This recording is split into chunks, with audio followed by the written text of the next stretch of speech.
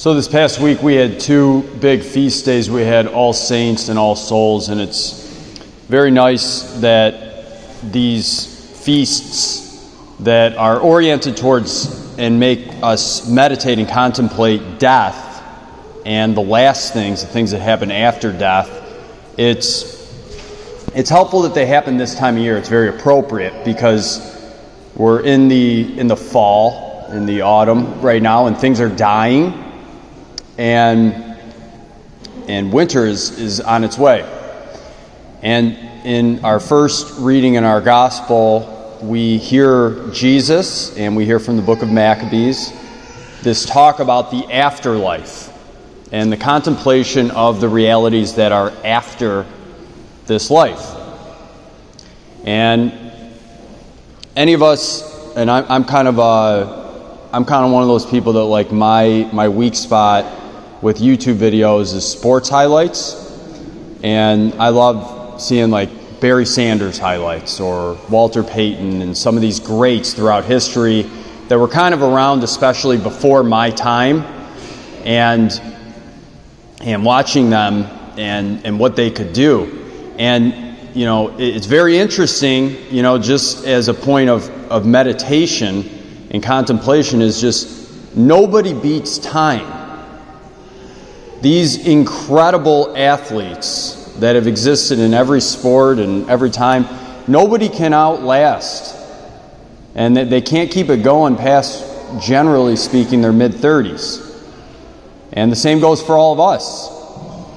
Everybody that has come before us in human history, outside of two people,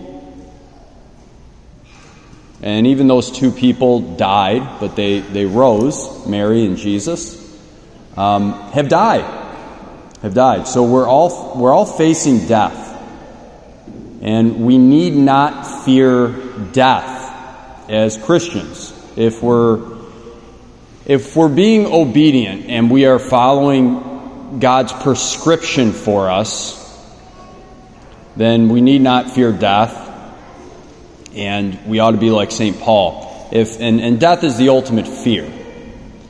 But it's important for us to not fall into what is kind of a popular notion in today's day and age, which is we either just avoid talking about death, we don't think about it, we distract ourselves until eventually we're just kind of gone. We just can completely distract ourselves. Or we make up our own notions about what happens to us after we die, instead of listening to what God Himself said when He came. The Creator of the universe became a human being. It's probably a good idea to listen to Him and how He says things go when we die. Jesus, of course, when He came, as He speaks here in the gospel about what happens after death, Jesus speaks very, very commonly throughout the four gospels about heaven and about hell. Those are the two eternal destinations for us as human beings. And so we should live our lives with those two eternal realities in mind. We know that at the moment that we die, we enter into what's called a particular judgment. And it's there, if we're in friendship with God, we hear those beautiful words that we all long to hear. Well done, my good and faithful servant. Come and receive the beauty and the treasures that have been prepared for you in the paradise before you were even born. And those are the words we want to hear. We want to die in friendship with God. Jesus is the way. And so I'd just like to say a few words about heaven, as Jesus does today. So the Catechism speaks about heaven, and it says this: those who die in God's grace and friendship and are perfectly purified. If we're not perfectly purified, and we are not in a state of what the church would call mortal sin, then we go through what's called purgatory. If you go to purgatory, though, you're only going one place. You're only going up. It's kind of like a hurrah moment even if you know you're in purgatory. It might be difficult, but you're going up. You're going to heaven. They are like God forever, for they will see him as he is face to face. The perfect life with the most holy Trinity, this communion of life and love with the Trinity, with the Blessed Virgin Mary, the angels, and all the blessed is called heaven. Heaven is the ultimate end and fulfillment of the deepest human longings, the state of supreme, definitive happiness.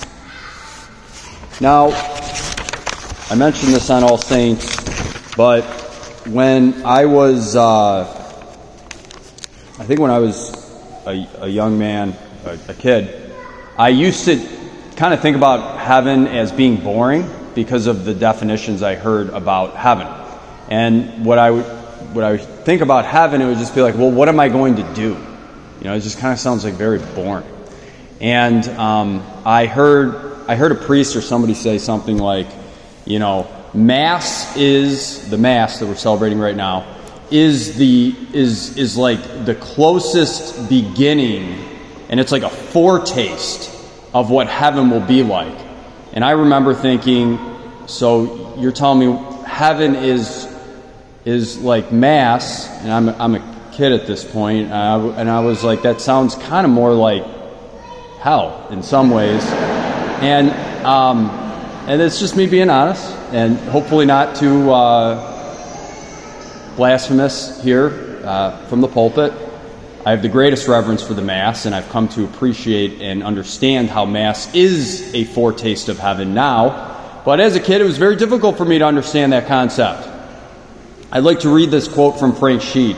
He's a famous guy from the 1950s. He's one of the most straightforward, clear thinkers.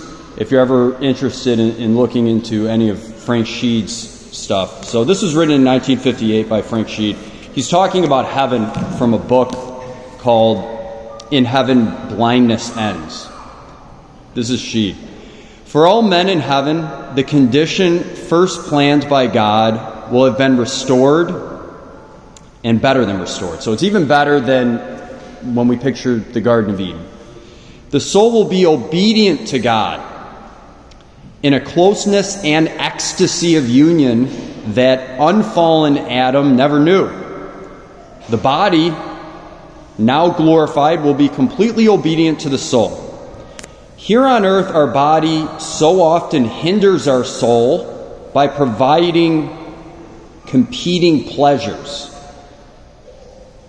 Even in its prime, the body does not respond perfectly to the animating energies pouring into it from the soul, but has all sorts of imperfections and ailments. It limits the soul. The body limits the soul, so that we are unable to carry out this or that choice of the will because we find that the body is not up for it. In heaven, it will be completely obedient, completely responsive, not tangling the soul in its own limitations, wholly for the soul's use. On earth, even the saints have not experienced that. We get only hints and glimpses, nothing clear and definite about the details of what life will be like in heaven. What the soul does with this so newly obedient body, for example. As St. Paul tells us in Corinthians, eye has not seen nor ear heard what God has prepared for those who love him. But after the resurrection of the body, and so just to say it clearly so everybody is aware of this, hopefully we all know this, we get our bodies back. That's what we mean by resurrection of the dead. We don't mean that our souls just go to heaven. Eventually, at the end of time, all of us are going to get our bodies back just like Jesus got his body back in the resurrection. They will be fully restored and renewed. After the resurrection of the body, the essential bliss of heaven is still the direct seeing of God by the intellect, totally in contact with Him. All of its joys of will and emotion, the senses are conditioned by that. The whole being is fully fulfilled without emptiness or frustration. For many, perhaps most of us, the first reaction to such a straightforward statement about heaven is a feeling that there seems to be, and this is young John Haniotis, as I was saying, there's a feeling that there seem to be a lot of earthly pleasures we'll miss rather badly. We imagine ourselves occasionally looking back with longing to the dear dead days before we were raised to eternal bliss. It's hard to avoid sometimes thinking like that, yet we should smile when we catch ourselves doing it. We are very much like the child enjoying his tin soldiers with a cowboy outfit, sorry for his older brother who wastes his time on girls, and his father who does crossword puzzles, sure that he will never be as silly as either of them. The truth is that each new state of maturity in life involves finding new pleasures and shedding old ones. The assumption that if